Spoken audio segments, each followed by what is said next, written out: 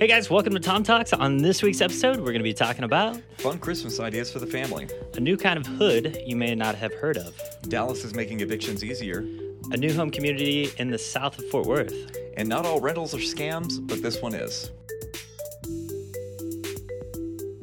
Hey guys, welcome to the show. My name is Tom Jung. I'm your host. And I'm Jack Lisenby, co-host. And this is a show about everything Dallas, Fort Worth, real estate, and some sprinkle of other stuff here and there.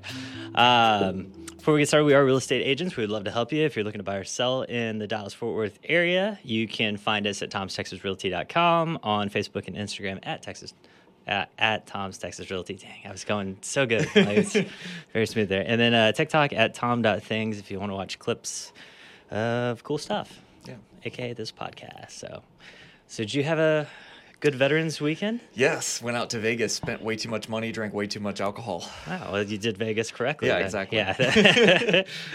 That's awesome. I did nothing cool like that. Actually, I went to a Mavs game. That was pretty cool. Yeah, that was and pretty they won. Yeah. My buddy got tickets like 4 rows back from the bench, and you just every time like those guys stand up, you're like, wow, they really are super tall.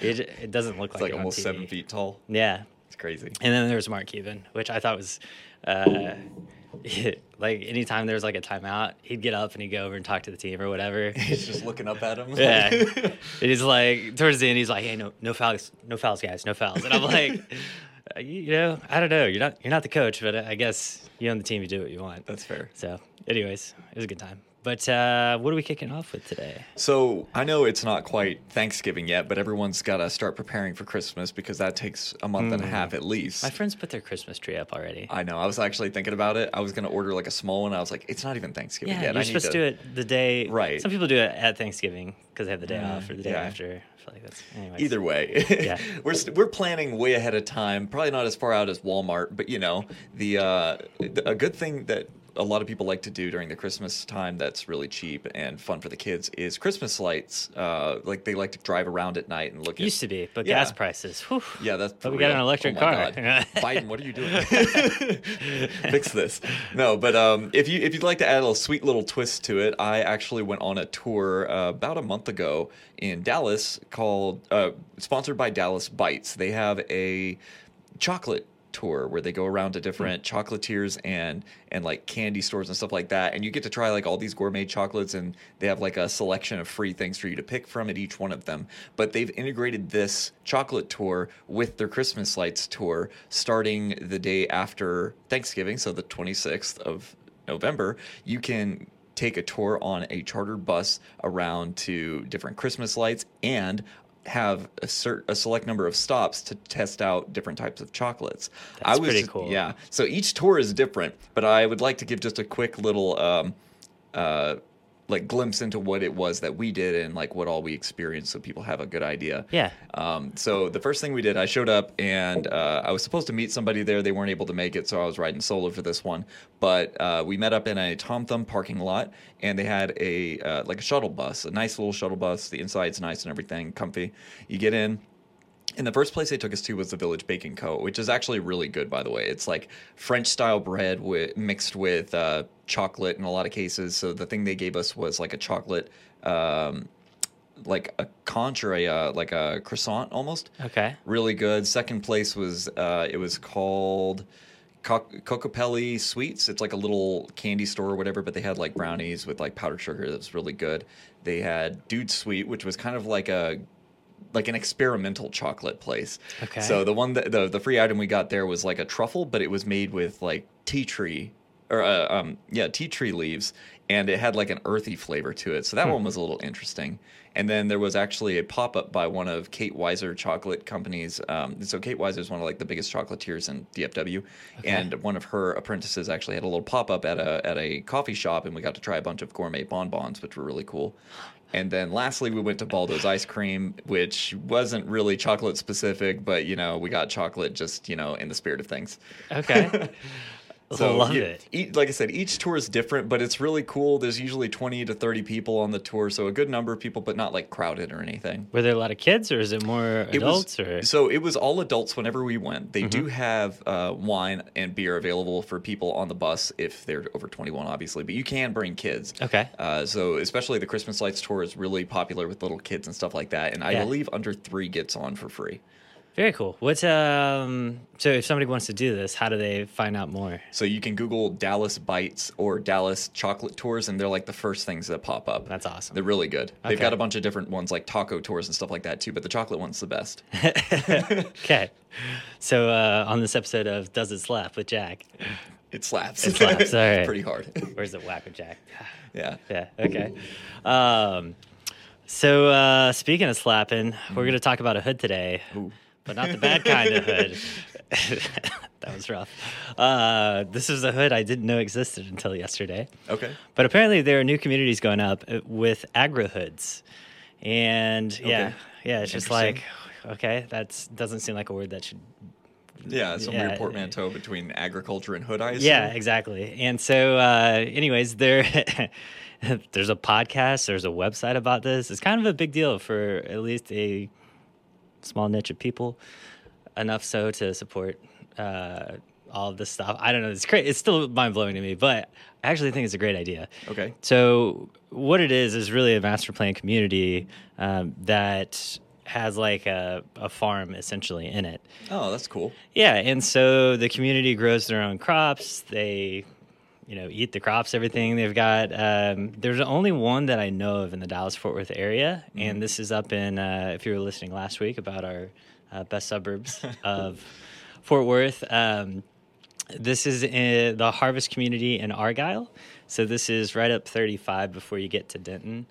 And they have a full-time farmer, Farmer Joe, I think is his name. And sounds like a joke. Yeah, I know, right? But you can go out and plant stuff, and I think it's a great idea for 2 reasons. Number one, your kids get to learn about gardening and all that kind of stuff. I remember when I was a kid, and we grew watermelons. Oh, okay. That's pretty cool. It was such a pain to go water them every day because we had to like haul the hose out there but some of the best watermelons I ever had in my life. So, anyways, a little reminiscing there. But this is a new home community. They've been building up there for quite a while, but they're starting a new phase. They're building all new model homes, and so I think half the homes. We also figured out yesterday. Half the homes sold in Argyle are new. So it's like it's a growing community. It's very very new, but this is really neat. There's another one down in Houston. I think it's called Harvest Greens.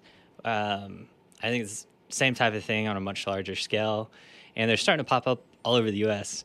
The reason I think it's cool is like if you're like a doomsday person, like I feel like if there's I don't know how much it grows or whatever, but I feel like you could have a plan to, buckle down if the zombies show up. Honestly, that was like the first thing my mind went to was like what was the thing that they had in Oregon where they walled off an entire portion of the city? Oh, the PDZ or something. Yeah. PZD. Anyway, yeah, that's the first thing I thought is like if the world just crap hits the fan, they just build up a fence around their neighborhood. They're like, we're good. Yeah, exactly.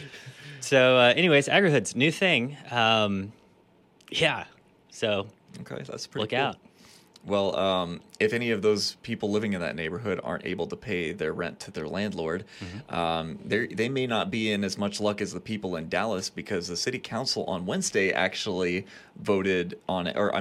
passed a temporary ordinance in place of the COVID ordinance for evictions. So the way it currently stood up until last Wednesday, was if you were affected by the COVID-19, specifically the verbiage said COVID-19, then you could stay the notice on your eviction up to 60 days. You could have it extended. Originally, it was the landlord had a 21-day notice period. They could take action on it after the 24th day, I believe it was, and then you could get it extended up to 60 with a notice that you had economic hardship due to COVID-19.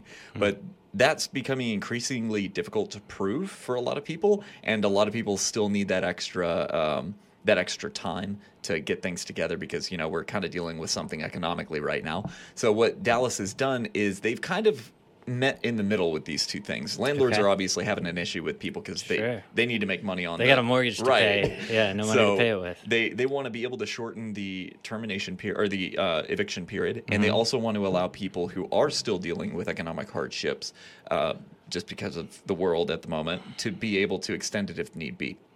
So what they proposed and pushed forward as a temporary ordinance so far is they've changed the verbiage to where it says, instead of due to COVID-19, it says due to unforeseen economic hardships.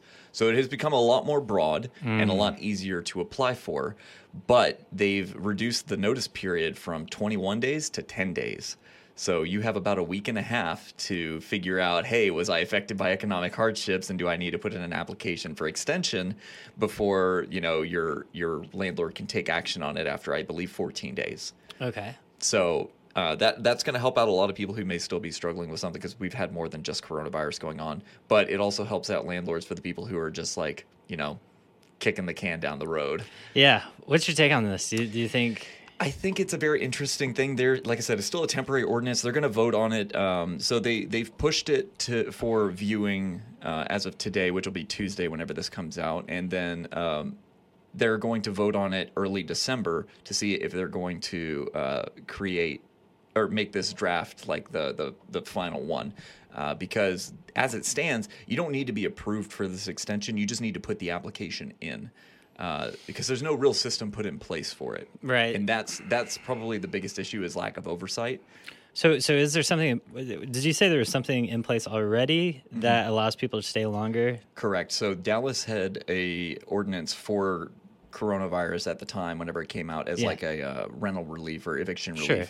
That allowed them to extend it up to 60 days total from. Did or that for expire, notice. or is that still in place? So that has been replaced by the current one, which is they have 10 days to put in the application. Gotcha. Or the 10-day notice, and then they can extend it to 60 days due to unforeseen economic hardships. Gotcha. This may be unpopular, but I think the whole thing's dumb.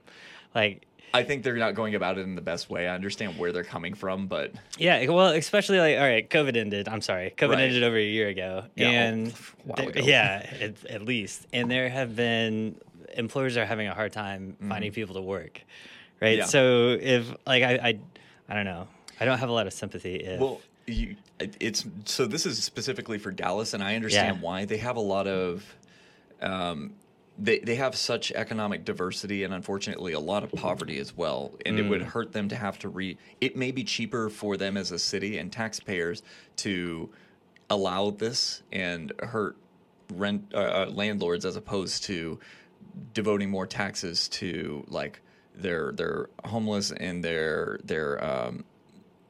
support programs and things like that. Like, they recently bungled a homeless shelter down in Oak Cliff. They put it in like a residential area, and basically like it was a huge disaster and everything. So they're not doing so hot in that regard, and I don't think they can afford the extra money. So this may just be a stop loss situation. it just seems like the government made a mistake, or they caused this economic issue, right? Yeah. And then now they're deciding who's going to pay for it, the investor or the tenant. Basically. And unfortunately, it sort of passes from the investor to the tenant if they don't do it properly. And it sounds like that's what's going to happen. Well, really, it should be the government's issue, Right. which is everybody's issue now. So, yeah, okay, government. It should be smaller. That's my opinion. Fair. But yeah, hopefully they can dislodge their head from the rectums. Yeah, well, I can tell you a place that they don't have this ordinance is in Edgecliff Village, and that's where I live. Shout out to the village. For many people don't even know this place exists, and you wouldn't if you blinked while you were driving past it, because it's literally the size of a subdivision. Like, it's much smaller than Walsh Ranch. It's I don't know. There's not many homes. It's Anyways, like one zip code, right? yeah. Okay. And so it's not even we don't even have our own full zip code. Like, we share it with Crowley. Dang. And so it's on the south side of Fort Worth, in between Fort Worth and Crowley. And there is a new home development over there. It's called Villages at Edgecliff, and they're new homes in the 300s. And they're anywhere from 1,600 to 2,700 square feet. And so for the location, very affordable. but also very affordable in this Right, market. relatively. Very affordable. And they're built by Starlight Homes, which I would call a minimalist production builder.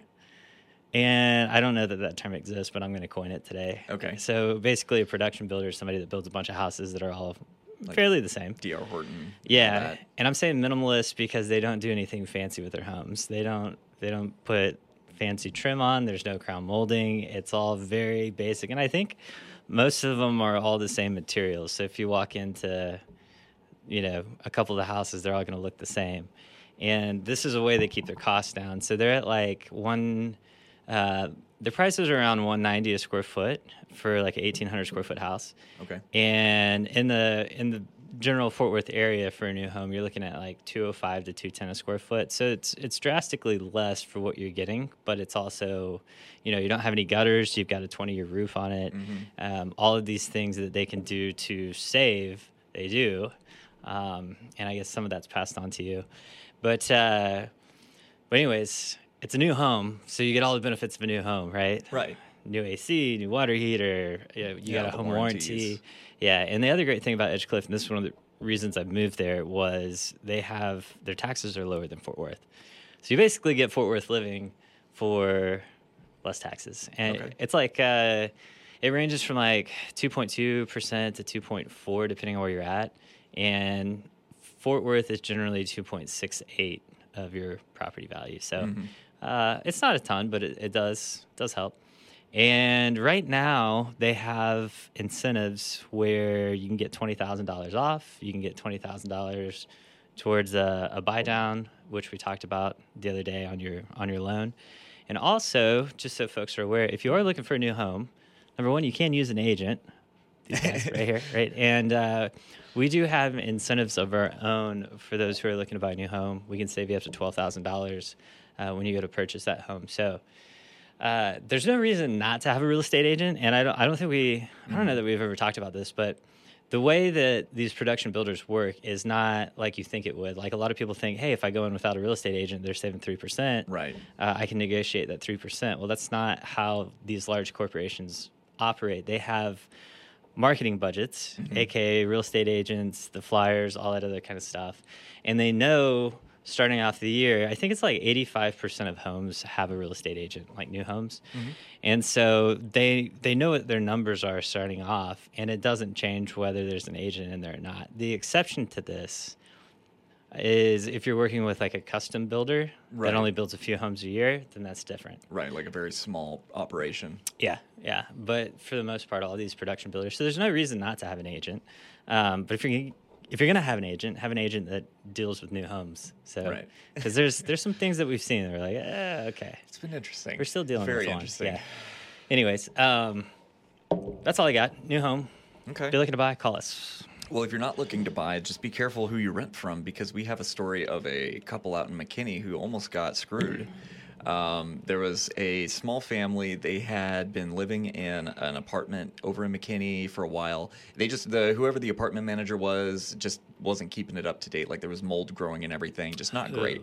Yeah, so they were in desperate need to move out of their current apartment. So they did the first thing that most Americans do whenever they need to find a new place to live. They got on Zillow, and they found a listing. Actually, it wasn't too far away, a few miles away, 2-story, had everything they needed, and they're like, awesome, that's the one. So the first thing they do, they call the number on the website, and they get a hold of this person, and they talk over the phone, and the person claimed to be the owner and said, hey, yeah, you want to go take a look at it? I got you. He sent over the combination. So they get to this house, and they punch in the combination for the key box, open it up, it works, they get the key, walk in. It's a vacant house.